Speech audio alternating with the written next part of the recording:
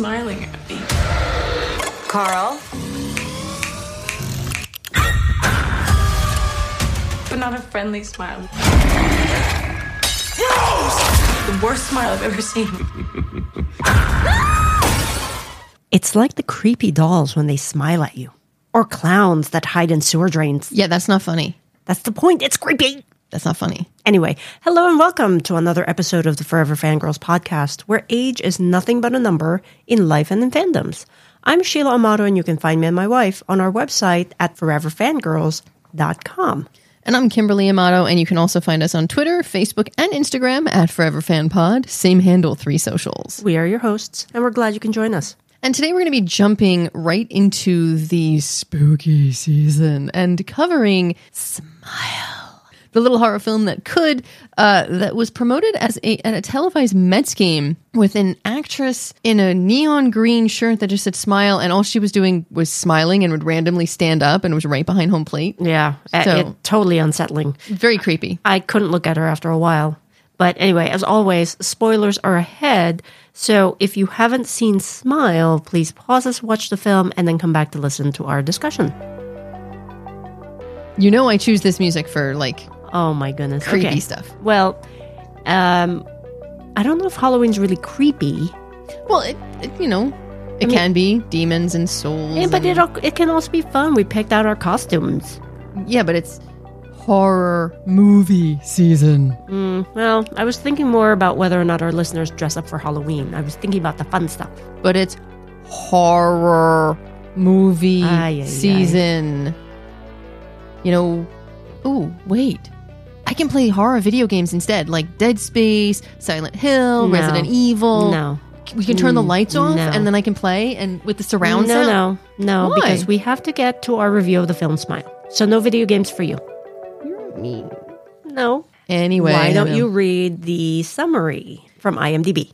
In the most odd voice possible. After witnessing a bizarre traumatic incident involving a patient, Dr. Rose Carter starts experiencing frightening occurrences that she can't explain. Rose must confront her troubling past in order to survive and escape her horrifying new reality. I had in my head Elmo with a big smile saying that. And I'm like, oh my God. That is exactly why I did it. Oh, you're terrible. Anyway. so sorry. You're not sorry.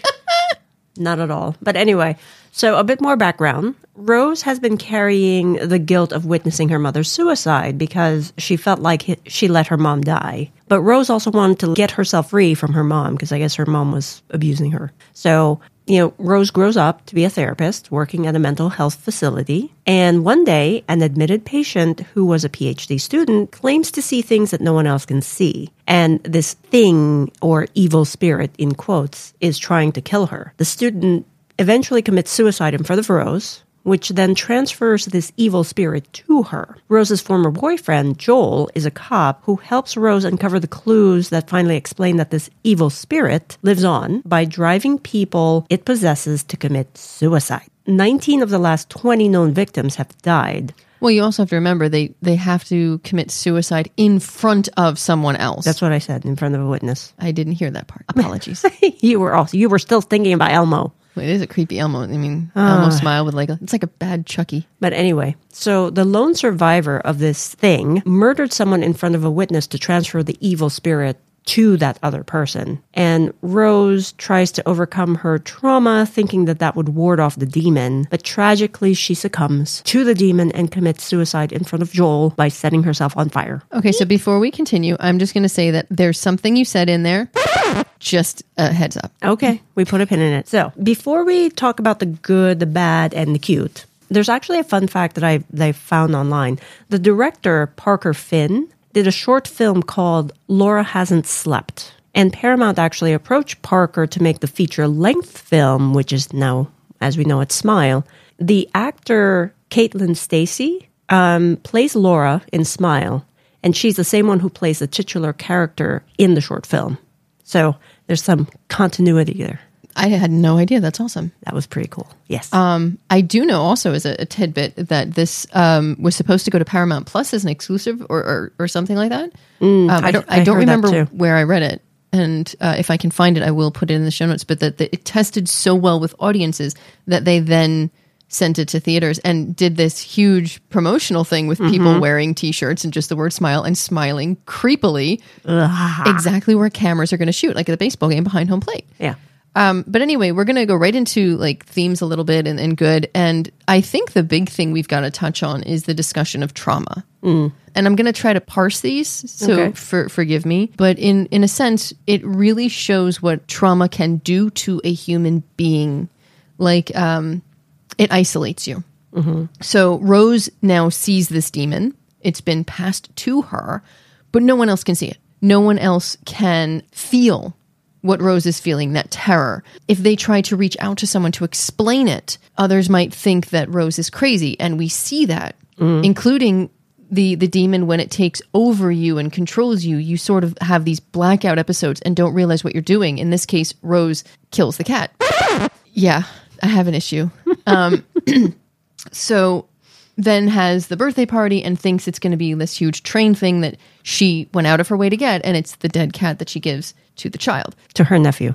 Yeah. So there's this whole thing, and people then start to see your actions as crazy, and eventually it might alienate everyone around you because they can no longer handle it. Right. So they feel that they can't help you, and the best thing for their mental health is to stay away from you. Yeah. And so then the effect of that is that you now, as the person experiencing this trauma, you're devoured by it because that's all that you can think about, right? Yes, because it's controlling everything about your life. And you're so alone that all you can do is obsess about it. Right. And so that's what happened with Rose. She's trying to figure out why this is, why it's happening to her, and trying to prove that she's not crazy. And the fact that she's in, a profession that helps mental patients, she's in this situation where she knows she's not crazy, and she's trying to prove that, and there's just no outlet for her to do that. Yeah, and the fact that this evil transfers from one to another based on trauma and fear, it feeds. So consider it like a seed. And the more you water it and the more you feed it and the more you ignore it, the more it grows wild like a weed. I mean, look, trauma never goes away. Let's not... Yes, time might numb it a little bit, but it's always there. It's always there. It's going to be part of the fabric of who you are. The thing with trauma, and Rose, her therapist even says it, if you don't process it and face it, it starts to grow and it becomes wild, and then it filters and has, like a weed, it can expand into every aspect of your life. And in that sense, not only does it isolate you, not only does it devour you, but it actually holds power over you.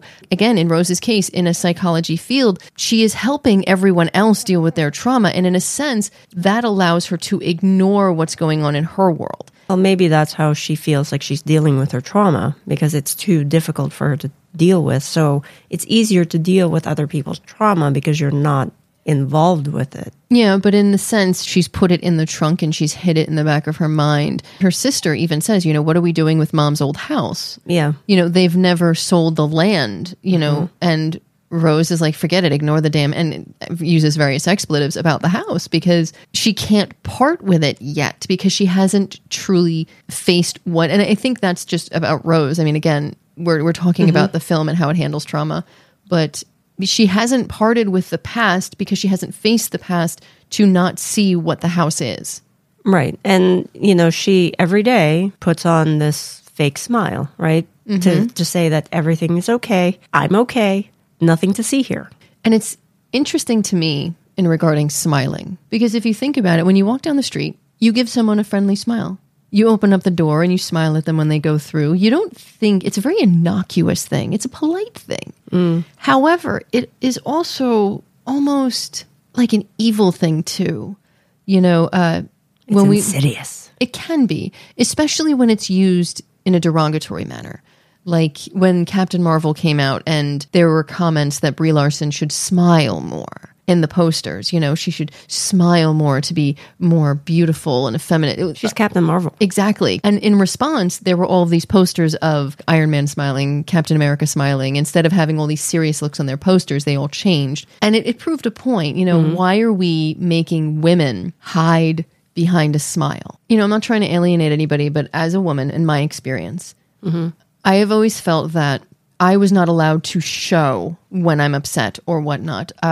You always had to smile. And I know that my face is RBF, as I've been told. I don't mean to, but that's why a lot of You people... just have a very serious looking face when you want to have a serious expression.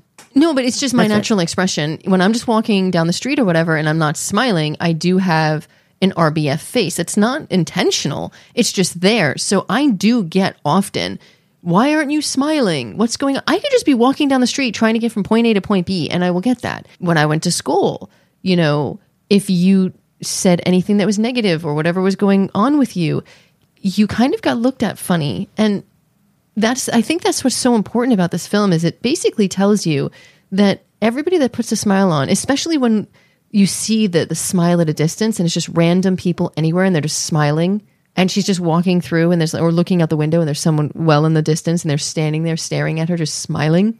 It basically reminds you that you don't know what's behind anybody's smile. Serial killers smile too. Yeah. So let's stop trying to force people to be inauthentic. And to those who are wondering what RBF is, we will put that in our show notes. Okay. Page. RBF is resting face. Okay, I didn't know if you wanted to say it, so. And honestly, I don't believe I have it, but people have told me that, like, I've been on a subway train and I had sunglasses on and I was listening to music and I was coming back from class and it was very late. And It's the high cheekbone. someone told me that I had RBF and I was just like, oh, okay. Like, You I have had a no very idea. serious face. I was tired, long classes, criminal Anyway. justice classes, by the way. Anyway. But that's neither here nor there. The point is, in this case, it feels like the smiles are in shadow. They're in distance. They're in different ways that you expect them. It subverts that happy, joyous thing and turns it into something subversive, insidious, and fearful because we no longer know what's behind that smile. And I guess in some way, that's the point. Behind every smile could be trauma. Behind every smile could be pain. We don't know. It's up to us as human beings in interaction to actually figure that out, to be compassionate to figure that out. Yeah. And the biggest takeaway for me is that trauma can be passed on, right? Yeah. Not just from the demon, right? I mean, that's the demon aside. It's the fact that Rose's mom transferred her trauma to Rose. Rose transferred that trauma to Joel, right? They still have unresolved issues there. And then at the birthday party, like you were describing, Rose transferred trauma to her young nephew.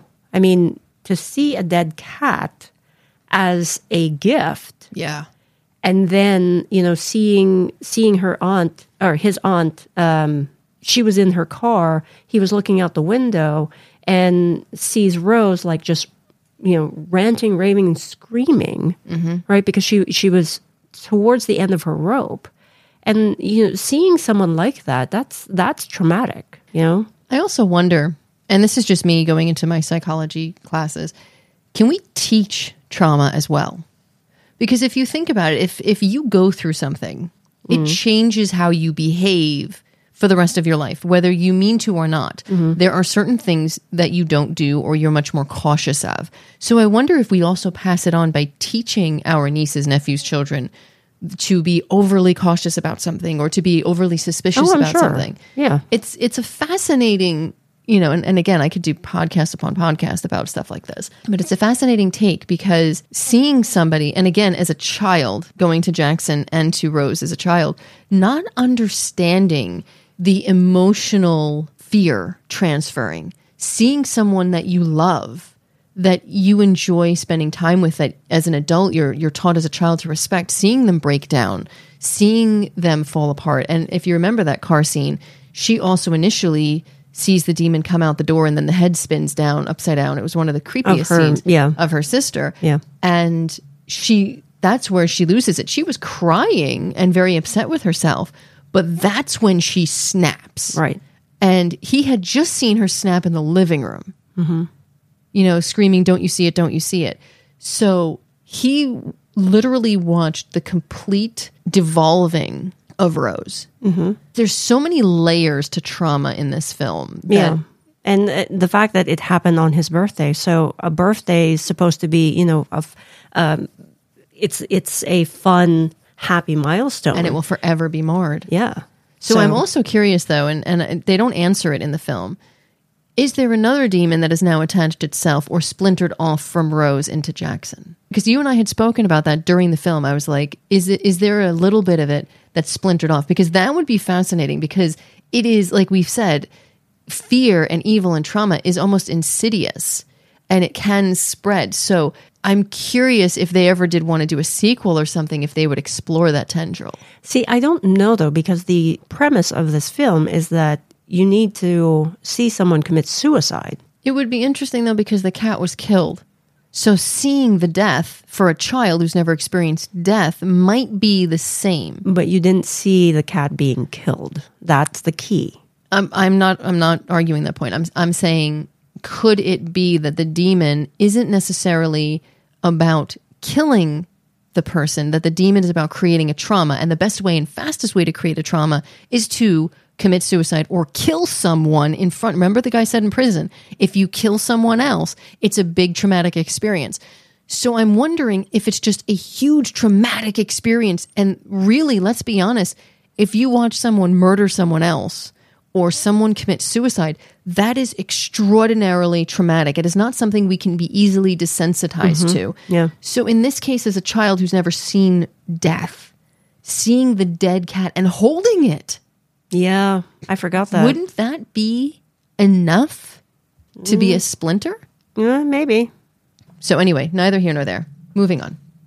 I hated the jump scares. I really did. I was gripping your hand like, Okay. no, There was a lot of them. I think there was No. a little too many of them. no. You did. You kept saying, no, this isn't funny.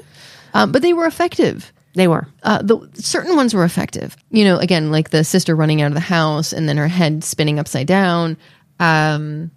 The music is eerie, and I've mentioned that it's an unsettling score, and it really sets the tone. The music was enough for me. Some of the jump scares could go away. The scene where she's listening to the sound of the session, and then she raises the volume all the way up, but then when it pans back or she turns her head, the demon is right there. That was very effective. You knew it was coming, though. Like, I can tell by the musical score when a jump scare was coming. Well, that's you. But I do think some of it was an overwhelming amount of jump scares. I think the music was eerie and creepy enough. I mean, to me, it showcased how unsettling something like this can be, right? I think part of it is, you know, she doesn't know now which is real and which isn't. But it's all happening to her, so it is her reality, right? She doesn't know if anybody else is seeing it. I think that it was the way they presented it in that way, I thought was pretty effective. Well, you know, and kudos to the cast for carrying this, because I don't think this is a type of film that if you did not have a strong cast, that it would flow as well as it did. Again, it was a little slow, but we'll get to all of that. But I still do believe that they could have cut back on the jump scares because the performances were good enough, and the eeriness and The slow smile coming in. yeah, but all and if any, I just want everybody to know that literally Sheila leans into the microphone and goes a slow smile as she's smiling, just very creepy. But I do believe that the way the music was and the way the unsettling score had gone, they could have trimmed back on the jump scares because the performances were such that it held it at that fearful level. So you never knew when to really calm down. I didn't need a jump scare to go, oh, okay, here's the jump scare, so then I can calm down. I wanted to be kept at that eerie, creepy level and then have like the jump scares when they really mattered. Like the car, that was right after, because the sister being angry, I was like, oh, she's going to yell at her in the car because she hasn't had enough. And then the head snaps down. I'm like, oh, that's good. There were certain ones that were just like, oh, that's a good one. You hated them all. I did. yeah. This is why I don't like scary movies. But you love me, so you go. Exactly. I sat through Twilight. Aye, That's anyway. a horror film in and of itself. Anything else that we need to talk about? Listen, y'all. Twilight is a horror film. I don't like you right now, but that's okay. I'm sorry. We're going to get through this. So is there anything else in the good or the themes, or are we good to move on to the I think that's enough. We should move on. Okay, so it's a sort of bad for me. It was a real slow burn.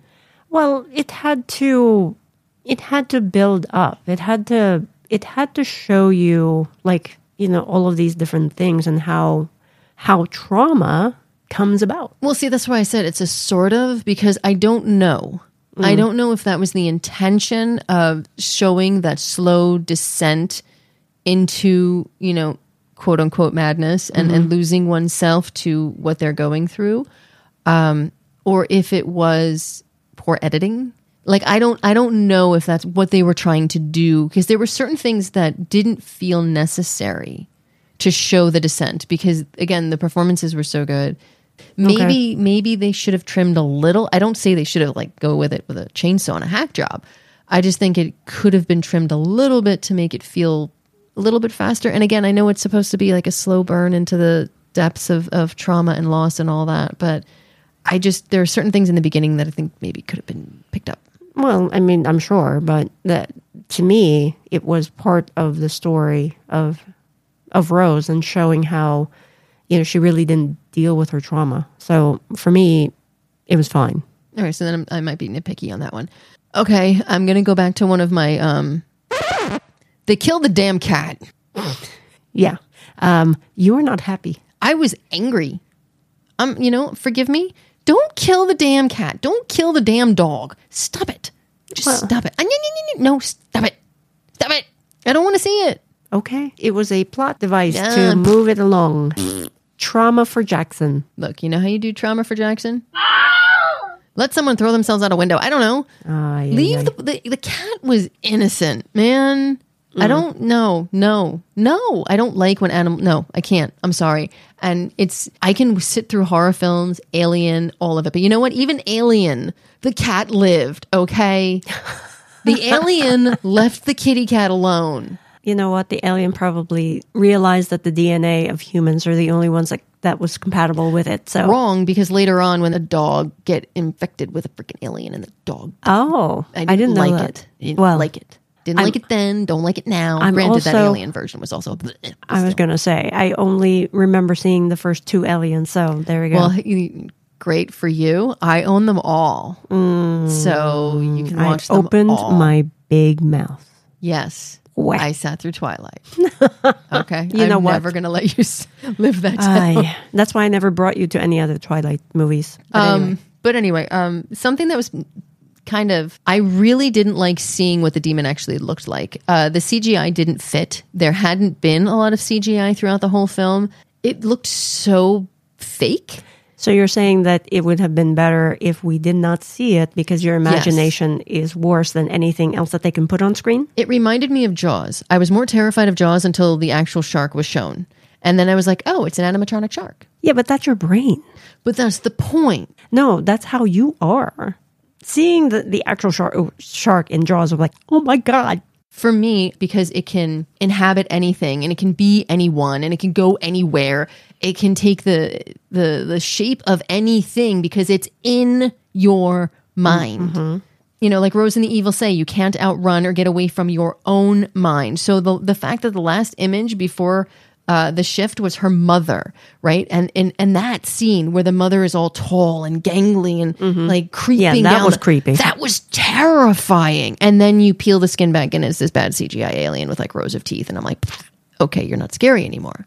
You're fake. Well, I guess that's the difference between your brain and my brain. My brain, I'm like, okay, I can't imagine because I'm not a creative that way.